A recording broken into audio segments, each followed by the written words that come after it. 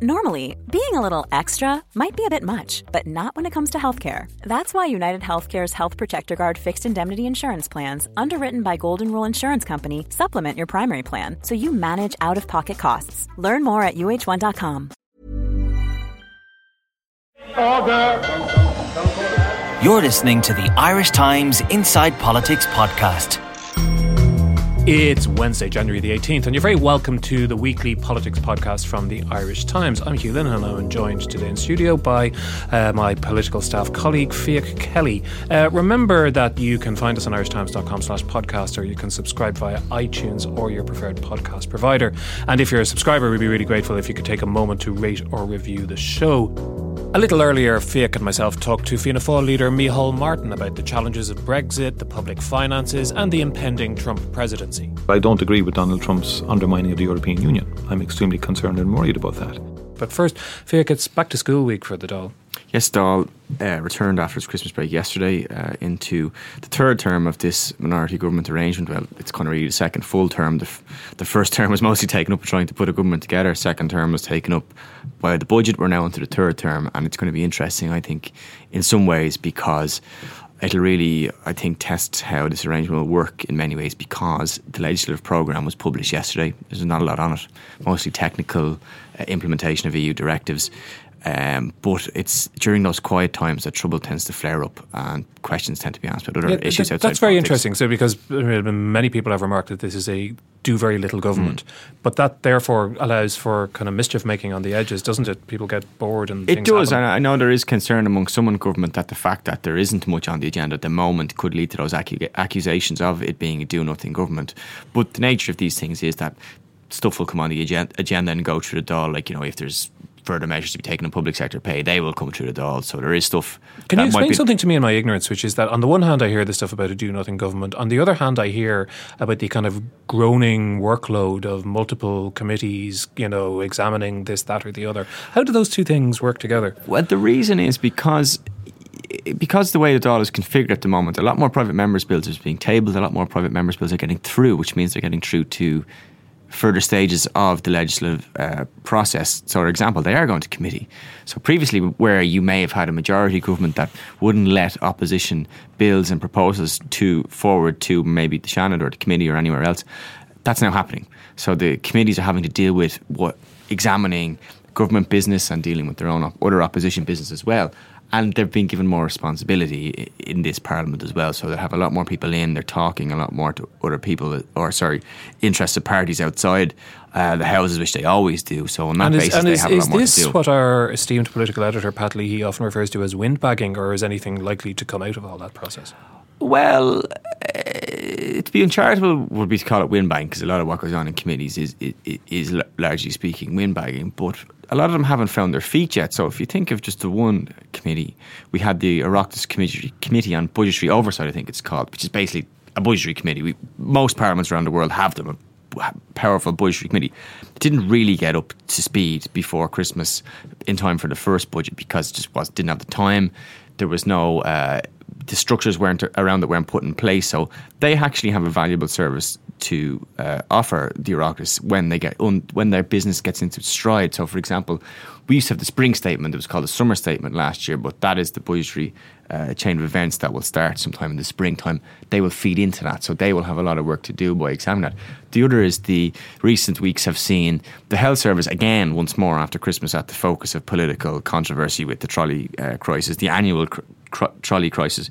We have the committee looking at the future of the health service, which is supposed to come up with a 10-year plan on how the health service will function. Now, that is due to report within weeks. You might call that windbagging, but they are supposed to come up with some concrete all-party proposal on how the health service should be structured and funded that will go to the Dáil for a vote. Now, your guess is as good as mine about whether these people will actually agree. They come from very different positions, from the left to the right, on how the health service should function and whether that can be put to the Dáil. So there's another issue of where they're supposed to come up with concrete proposals. We wait and see. The other committee is the Water Services Committee, which we've talked about ad nauseum. Will they come up with a proposal? I suspect not. I suspect that water charge will be suspended and suspended and suspended again. So that would qualify as windbagging. But there are committees that show the potential for good work and the potential to reform the way the Parliament is done, but we haven't yet really seen them in operation. And in terms of the government, one of the remarkable things, I think, over the last 7 or 8 months is a government which was seen as very shaky and unsteady and possibly very short term in the first couple of months. So it looks a bit more solid now. It does look more solid. Like a lot of what we spoke about towards the second half, or during the course of the second half of last year, was largely teething problems. So the independent ministers kind of trying to get their feet in this new arrangement, trying to push the boundaries a bit. Where can we get a free vote? Where can we not? Fine Gael getting used to the idea of having these people in government with them who didn't obey the usual rules of a party like the Labour Party did in the past. I think that's largely settled down now. So if you look at, for example, the quarrels there were over the abortion legislation, these private members' bill, they arrived at a fit formula that they could use for the future. That, you know, there was also a fight over neutrality bills they arrived at that fitted into that formula as well. So they have established kind of precedents of how to deal with issues that caused trouble last year that perhaps you would think might not cause as much trouble this year. But then again, it might be things outside of those structures that cause trouble for the government. Fiach, thanks for that. Come up after the break, our interview with Micheál Martin.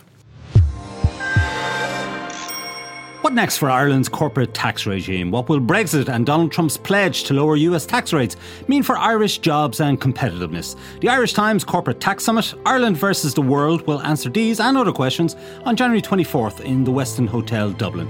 Speakers include EU Commissioner for Taxation Pierre Moscovici, columnist Fintan O'Toole and Irish Times business editor Cliff Taylor. The Irish Times Corporate Tax Summit on January 24th in the Westin Hotel, Dublin. Tickets are available at irishtimes.com/tax summit.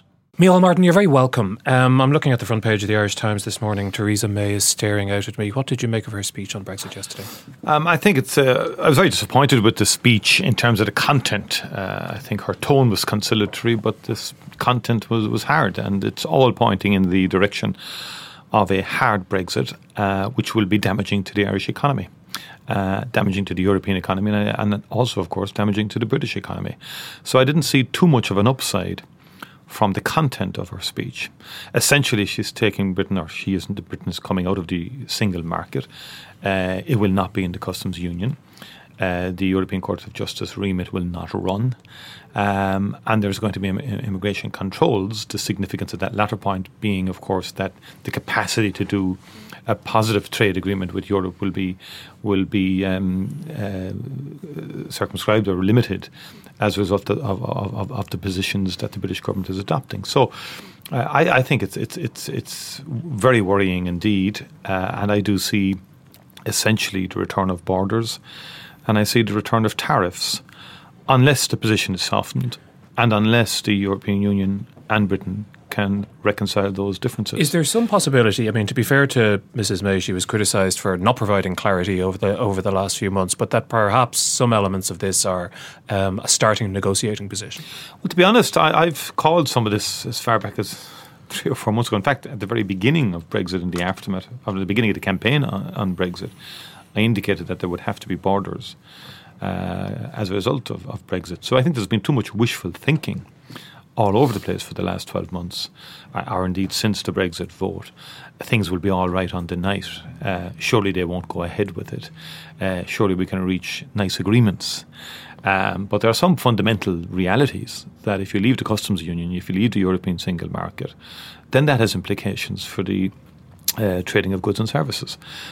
So as I said yesterday, we can welcome clarity, but there's not a whole lot in welcoming negative clarity, because I think the position is becoming more and more negative. And I think I'm not just saying this, the evidence is mounting. The ESRI, Department of Finance, assessment of this is bad. Permanent damage to the Irish economy, reduction of income levels, employment levels over the next number of years if a hard Brexit emerges, or any kind of a Brexit. The British Treasury have made similar assessments in terms of the impact on Britain. So it's hard to find any economic analysis that suggests a Brexit would be good for anybody. But didn't we have the IMF today come out and upgrade their forecast for the UK economy, and Mark Carney changing his assessment of the British economy to a certain extent as well? There's volatility right now, but I mean the British Treasury is very clear that there will be a sustained reduction in British GDP if it leaves Europe. The ESRI Finance in 3 reports have indicated a similar situation for Ireland. And already the damage is there. I mean, the a very interesting blog by George Lee yesterday, the RTE agricultural correspondent now, making the point that he estimates already we've lost $1 billion in exports in terms of value of exports as a result of the fall of sterling resulting from the Brexit. He instanced, as we've seen, the Board B report, which has itemised about 570 million of a loss of earnings in exports on the agri-food side. IFA are estimating about 150 million in terms of beef cattle, the value of beef cattle exports as a result of Brexit. And then he's very conservatively saying there has to be implications in machinery, equipment and in services. So the damage is already there. And I have a concern that, Brexit hasn't happened. So Britain is still in the single market. And my concern is that, even in the last budget, the gravity of this over time and the medium-term gravity of a Brexit wasn't really reflected in the budget statement. And there almost needs to be a call to arms to the nation to say this is a grave threat to us down the line. And what should that involve? And then we need to prepare adequately for it. Well, what should that involve? Well, I think it's three things. I think it means far more caution in the budgetary situation. There should have been a rainy fund or a particular fund created for Brexit, because I do believe we will need to intervene to protect Irish companies. I mean, Enterprise Ireland, I've met with Enterprise Ireland. They've identified about 25,000 jobs in indigenous sector, particularly food and agri, and most of those, by the way, would be outside of Dublin and in the regions. At risk, those jobs would be at risk in the event of a hard Brexit. So I can see situations where we may have to intervene as a government with supports to companies to enable them to transition out of this very difficult situation that many of them will find themselves in. Some of that support will be in helping them to find new markets. Some of it may be cushioning them, essentially, which we did in the aftermath of the Great Crash in 2008, 2009, in terms of reducing the costs to business and so on. So we do need some armoury, And is the logic not there at the moment. the logic of that then that the government and the state as a whole should be taking a more prudential approach to state finances over the next 2 to 3 years than might otherwise have been considered? Yes. Does that mean a neutral budget? Well, it means, I'm not going to get into specifics of the budget, but I would just make this observation. During the general election last year, the agreed parameters by the Department of Finance was that there would be 500 million of a fiscal space. Actually, if you take the budget package and the latest announcement in relation to public service pay, you're now looking at about 1.4 billion. For 2017. So are you saying? So some of that will it's 1.4 after 2017, and then there'll be more as a full year costings of a lot of the items that were announced in the budget. What I'm saying is that the government will need to find money. I'm predicting to help over the next 2 to 3 years companies that get into difficulty and sectors that get into difficulty because of Brexit. And I think we need to convey that to the public, that this isn't something that's on the never, never. This isn't something that's in the distant future.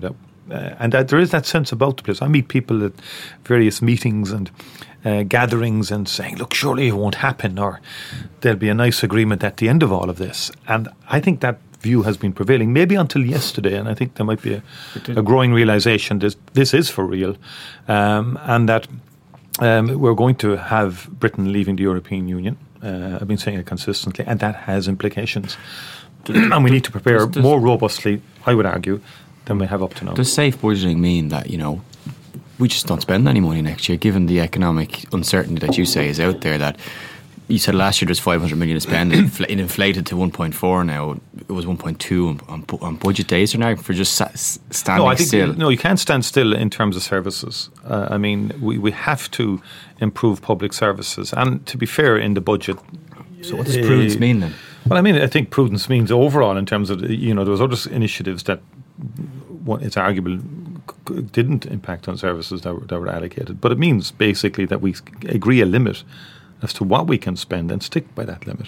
But to do that, you need public acceptance. And to do that, then you need to be flagging to people why you're putting money aside, because there are challenges coming to people's jobs livelihoods, which is obviously critical to those sectors and to the wider economy. But surely the problem is that everything we've seen over the first year almost, or the first 9 months certainly of this government, is concessions, many of them relatively small in themselves and from a macroeconomic position, but they add up. Certainly things like the Garda pay increase, the decision that we're not going to have any water charges over the next few years, a range of other things. You take, let's bury the water charges impact now in fiscal negligible. So let's not pretend that water charges had an impact on this fiscal or last year's fiscal. It simply did not. Well, public sector pay. Public service did acknowledge that, and equally, we could argue that when we were in negotiations of the budget up to the last week, government produced 200 to 300 million on the last week without flagging it, and I would say, we're going to look at the next budget. There's two ways. In my view, and there's articles written this morning in terms of how does Ireland respond to Brexit. Well, and there's a budgetary thing in terms of providing funding to help, and I have flagged this in a number of speeches now that we need to be telling our European partners that we may need a capacity to provide state aids to transition companies out of difficulties, but also the competitiveness agenda in terms of the development of Irish education, for example, and we've had the Cassell's report in terms of universities, and maybe look at it as a big ticket item in terms of our longer term competitiveness. What kind of things do we need to do to make Ireland fitter again to deal with this new situation, which will dislocate and disrupt our existing economic model? Because this is the end of an economic model that we've been working with for well over 40 years. Can I just ask you on the public sector pay issue? Yeah. It came up there, and your party's big emphasis is services. You just yourself there a second touched on it, but we had this 120 or 25 million found yesterday, again, to accelerate the Lansdowne Road pay increases that were due in September, bring them forward by a couple of months. But that will come from existing funds. Do you support that acceleration of pay increases? And if it's coming at the deficit of services, which is preferable? Well, we've been assured that it will not come at the... How can it not if it's coming from existing funds? Because they're saying the government have made it clear that it will not, or they said, and we'll be following up on that, and we sought answers to that. And Darragh Cleary has put it to Pascal Donoghue that we want to know and need commitments that it will not affect services, because that is our number one priority, as we committed to in the general election, that services have to be improved. And that's not without challenge in terms of health and housing and education in particular. But there are challenges there. I'm not saying there are not, but I think the Labour Court recommendation prior to Christmas did put the government into a difficult position. I would acknowledge that in terms of the remainder of the Lansdowne Agreement. Now, we have been critical to a degree in that we signed up for Lansdowne Road in the Confidence and Supply Agreement. Moves were taken by the government to effectively put it to one side without really consulting with anybody, anyone politically in advance of that. So I think we're now entering into a post-Lansdowne scenario. But in the answer whether you prioritise services over pay rises, like are you Boris Johnson, are you pro your cake and pro eating it as well? No, we're pro-services. We've made our priority is services in the end of the day. To return to Brexit, but from a somewhat different perspective, we have elections now happening in the next month in Northern Ireland.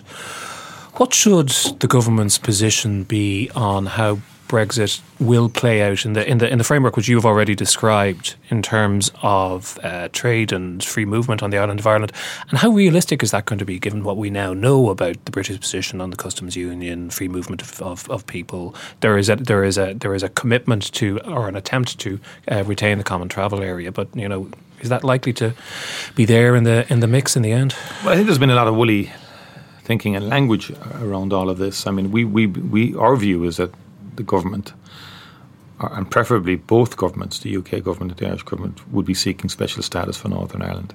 I don't get the sense that the British government is looking for that or want to seek a special status for Northern Ireland. In fact, the import of Prime Minister May's speech yesterday was strengthening the union, because obviously there's challenges on the Scottish side as well. So I think we are looking at borders.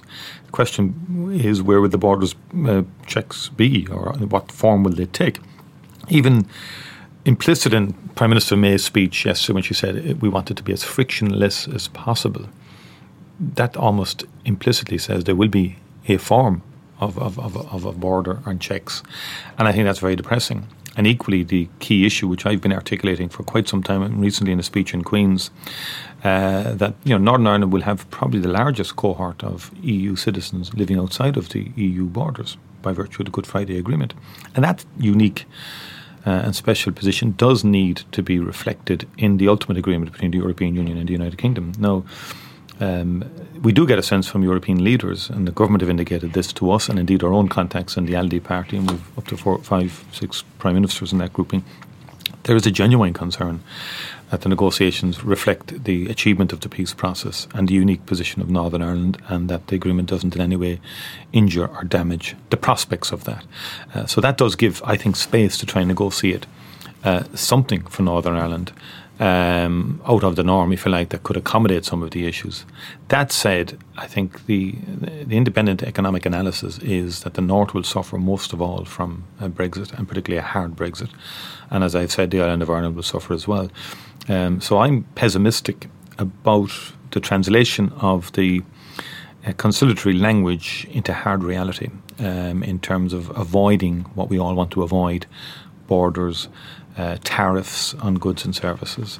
And what the next stage of this and phase is, are the checks on the British in the UK from between east to west as opposed to between north-south. And obviously we want to avoid any borders on the island of Ireland. Does effectively mean that from your point of view you could see us conceding the end of the common travel area between the mainland Britain and Ireland? No, I don't think we don't want to concede that. They don't want to, in fairness to the British government, saying they want to maintain the common travel area, but to put flesh on that in terms of the legalities around that. It's been a practice and tradition in some respects, and an understanding between the two countries that both predated and obviously followed on in terms of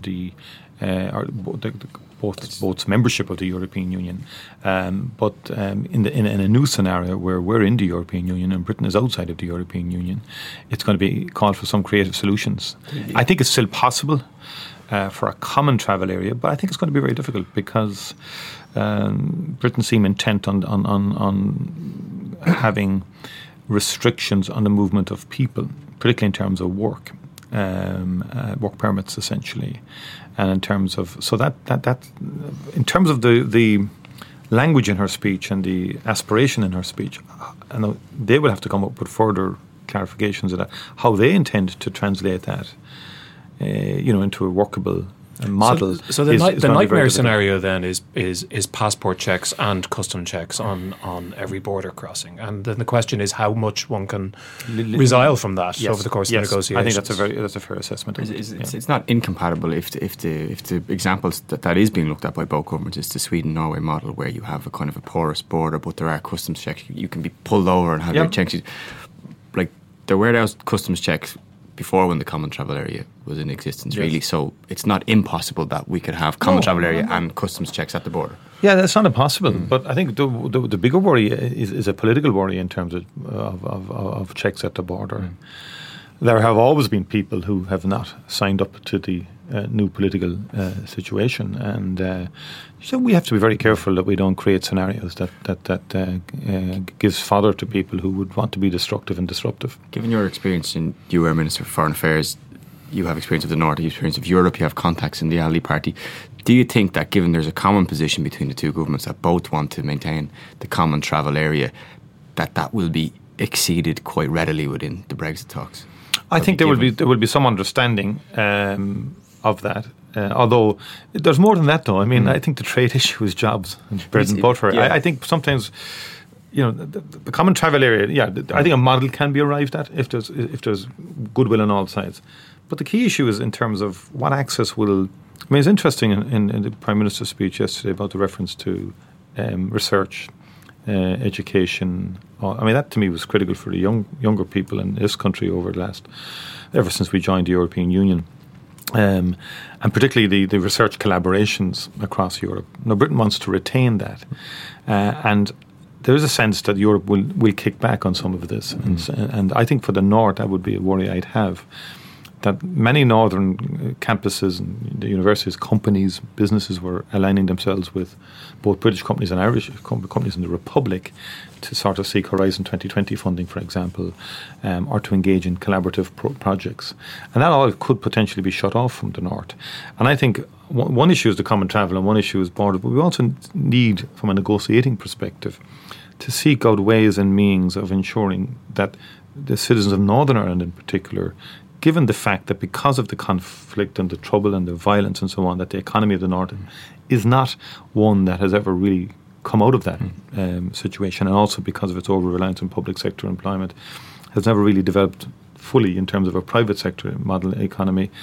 One would argue and one would hope that we could get special deals on a number of fronts for Northern Ireland in relation to those issues. That Interreg funding could be maintained, for example, and that we could tap into the goodwill that is in Europe to try and maintain some access for the citizens of Northern Ireland in partnership with the Republic to quite a number of these EU how programs. important because that's tangible and that's practical to people's everyday lives. In terms of achieving that, how important is it likely to be that the probability, in fact, looking at the political dispensation in the North right now, that after the next election, that it won't be possible to have an executive in place representing the interests of the people of Northern Ireland? That's a very fair point. I think it's very damaging that at this very juncture, the executive has collapsed and that the institutions in the North are collapsed. And I cannot fathom, given the gravity of Brexit for Northern Ireland, how the politicians in Northern Ireland could decide that we can have the luxury of an election, given that there was an election 8 months ago. And it was only this September that Sinn Féin and the DUP, appointed an executive press secretary. Some controversy around that. David Gordon was appointed, and both parties said, we have a good story to sell here. We have a good story to tell. We're working together. We're working collectively to deliver positive decisions and announcements for Northern Ireland. That's only a short few months ago. And classically, northern political parties, DUP and Sinn Féin in particular, can get to a situation a short few months after an initiative like that and telling everybody that things are going well. This is what Fresh Start is all about, and put it all down. Now, I know the RHI and I know the DUP have been infuriating in its behaviour, arrogant, but that's nothing new. The whole process of peace in Northern Ireland has been about getting on with difficult people and getting on with people that may not agree with your own perspective on it. Sinn Féin knew about RHI since last February. Jerry Adams said all this in the Dáil yesterday. They knew about it going into the last Assembly elections. They knew about it in terms of the programme for government. And they knew about it right up to the present. And it wasn't an issue that caused the collapse for the majority of last year. It didn't damage the coming together of both parties and developing a new programme for government. The Irish Language Act wasn't even in the new programme for government. It's the British government has obligations in terms of the Irish Language Act in the North. It should happen. It emanates from the St Andrews Agreement. So you have no sympathy for the Sinn Féin position on what's happened over the last? I don't. I think it's unacceptable given the Brexit situation that both parties have conspired to pull it down. I think I don't agree with the Sinn Féin decision to pull it down.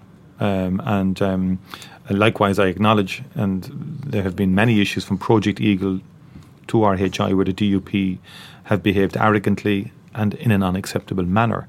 But I would say overarching all of that, the need to deal coherently with Brexit is critical, and there will not be a northern voice now in the coming weeks until, and there may be difficulties after the election. The rhetoric is hardening between Sinn Féin and the DUP. They're going to have to pick up the pieces after the election. I think there's an electoral agenda afoot. I think the reduction in the seats. I think the formation of an opposition. And I said this in the Dáil yesterday, and I have experience of this. Sinn Féin accuse the DUP of arrogance, and they have a point. And they're right to accuse the DUP of arrogance. But Sinn Féin was very arrogant with the DUP towards the smaller parties in previous executives. We used to hear continuing criticism from the SDLP, the official Unionist Party, and the Alliance Party in relation to how arrogantly they were treated by Sinn Féin and DUP in terms of even the circulation of government papers and memorandums, and how everything was stitched up by the DUP and Sinn Féin before the other parties got to know about it or hear about it. There was a famous incident at Devolution of Justice, and I was involved in a negotiation for the Devolution of Justice, and both governments did the heavy lifting on that one for over 12 months, and I was involved in it non-stop myself. And it's interesting that Gerry Adams casts all that aside and says, oh, the governments have successively never done much for the North. It's typical. But they actually agreed between the two parties because Sinn Féin wanted to avoid the SDLP getting the justice portfolio. The unions weren't going to wear a Sinn Féin minister in the justice portfolio. So what did they do? They organised that the Alliance Party would get the justice portfolio. They didn't even consult the Alliance Party when they came to that conclusion, and they announced it. That is illustrative of an arrogance that has unfortunately always been there. Is in no way symptomatic, or some would argue built into the inherent structures of the post-Good Friday Agreement settlement, that kind of a dispensation will arise, that there's an abuse of power because, and this is why the whole thing collapsed last week, because you can't there is no real political accountability. There is a lack of political accountability, but also there has been a tendency to switch it on and switch it off, is my observation. Because I can recall at the time I was involved in Devolution of Justice, both parties swore blind to us that they'll solve the parades. Parades is nothing we can deal with it, didn't say nothing, but we can deal with it. We have our point men, we'll organise it. Both weren't too favourable for an independent, proper, robust commission to do it, actually. And they said, we'll sort it. And what happened, lo and behold, later on, a year or two later, we have the flags disputes, and we've all of that. So I at times become very sceptical that there is a belief amongst the parties that they can switch this on, switch this off, stop, start when it suits. And I think electoral considerations seem to trump government. And I think they need to realise that it's about governing. And I think Sinn Féin need to realise as well that it has to govern. You can't be a political party all of the time just seeking electoral advantage at every turn.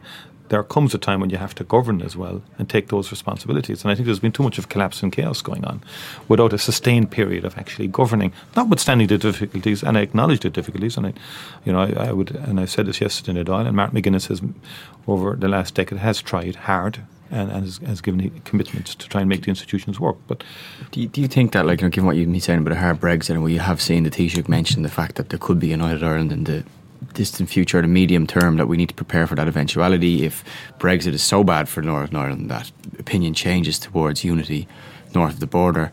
Do you see a hard Brexit bringing or speeding up the prospect of a United Ireland?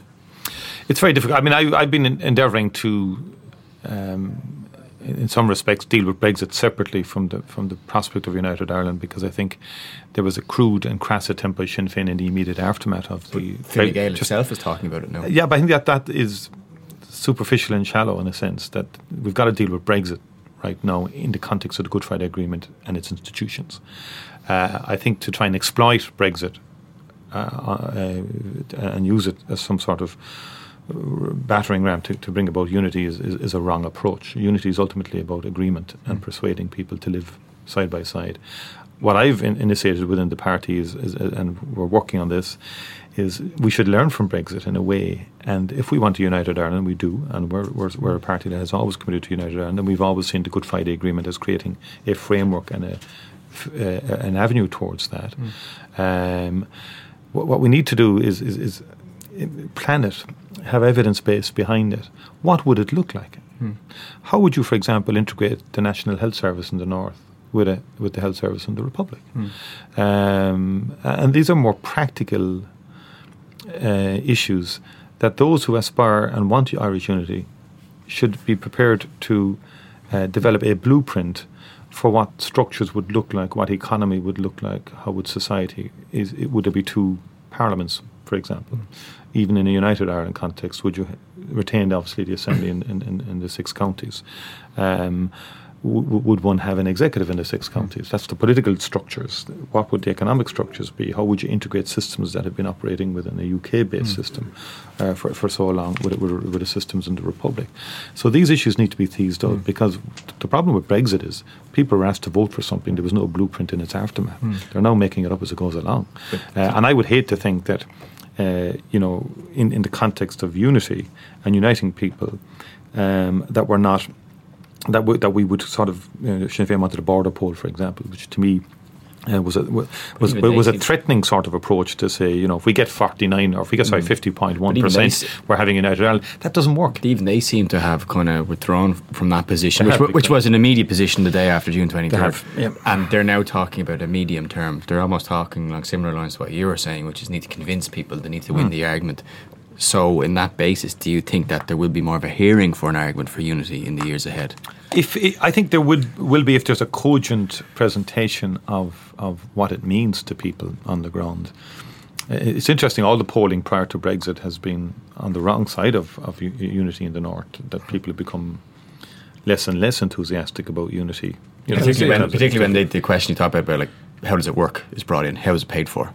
Yeah, realistically, the polls don't show much appetite for it. They don't. It's an awful long way, even away from that 50.1%. But equally, I mean, what would frustrate me has been the lack of development, and the DUP have been negative on this, to be frank. The North-South institutions. I mean, the DUP, when I was minister at the time, we had to deal with, when I was in enterprise, for example, I had to deal with Intertrade Ireland, and it took a long time for the DUP to accept Intertrade Ireland as a legitimate body that had no political agenda. They tried to emasculate in the beginning, and they undermined it and so on. But we got through all of that. I believe, for example, more practical things should be progressed. For example, there should be an All-Ireland Enterprise Ireland.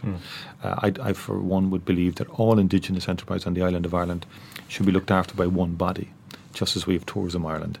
On overseas trade missions for SMEs, it makes no sense that you have 2 bodies on the way to Asia or to Africa promoting or Latin America promoting companies, whence we could do it on a collective basis. And there's been moves on that foot, but structurally and institutionally it would make sense if you had one United or one Enterprise Ireland, for example. And in a speech I gave about 3 or 4 years ago, I itemised about 4 or 5 areas that you could realistically and practically, with agreement, move things forward that would give greater synergies on areas that synergies exist without undermining people's positions on the political question. Finally, in terms of international relations, and you're a former Minister for Foreign Affairs, an extraordinary historical moment this week when Donald Trump becomes President of the United States on Friday. The Taoiseach had some very strong words about Mr. Trump at a time when probably he didn't expect that he would become President. He's been described in many quarters as being responsible for racist and misogynist speeches, and I think that's objectively true. What do you make of Donald Trump, and what do you think the future holds under his presidency? First of all, he is the democratically elected president of the United States, and my view is we've always worked constructively with the United States. We have a very historic relationship with the US, and we will have to work with Donald Trump as a country, just as we have to work with every other democratically elected head of state. On the broader, but that doesn't mean we change our principles or our views, and point out where we think. So, for example, I don't agree with Donald Trump's undermining of the European Union. I'm extremely concerned and worried about that, where he's, without hesitation, arguing for essentially a breakup of the European Union. And that is wrong. And I think we as a country need to be very clear in our communications to the United States government and to the President that, in our view, Europe is good for the world. The European Union has been a source of stability for Europe. As I have said in repeated speeches, do we want to go back to a Europe of competing nations, which brought nothing but a century of conflict and disaster? That is the alternative. And that's what ultimately is most damaging about Britain leaving the EU. Britain had a lot of good values to bring to the European Union. And I think that disrupting the European Union is allowing narrow nationalism to come to the fore again in Europe. And doesn't Donald Trump himself represent narrow nationalism? He's more isolationist, yes, in terms of... No, I would hope that some of his economic policies may be positive in terms of...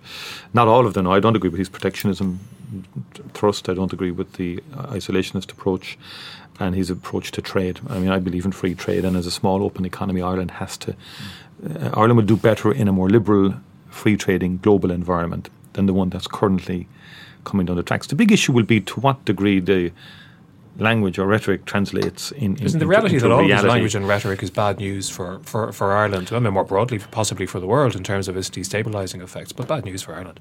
Yes, I mean it could potentially be in terms of foreign direct investment into the country over the medium to long term. It's not going to. I don't think the companies are going to go racing back to America, but it's about future investment possibilities and options. But at the same time, we cannot complain with President Trump's views on the need. If he wants to bring in investment back, if he wants to create investment in the United States, he's entitled to push for that. If he wants to reduce tax, for example, the 35% corporation tax, that's fair enough. Legitimately, people are entitled to do those things. But it's the trading side of it I would worry about, and the degree to which he seems to be intervening in individual companies' decisions and browbeating them into saying you can't go there, you can't do that.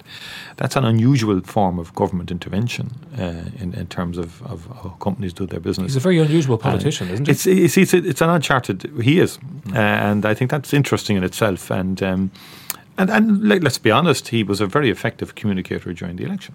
He says he's not a politician, even as he's that's been his calling card, I suppose, in one respect. But the broader issue, apart from Donald Trump, I've made reference in a number of speeches to, you look at Marine Le Pen in France, and recent elections across Europe, where the far right, for example, are coming to the fore, and there's a need for politicians to, and a need for us to tackle what I called a destructive populism, which was evident in the British Brexit election. I mean, the Prime Minister yesterday spoke about the need, the goodwill with Europe and wants Europe to progress. But Brexit was founded on a very narrow English nationalistic, ugly campaign. And we shouldn't forget that.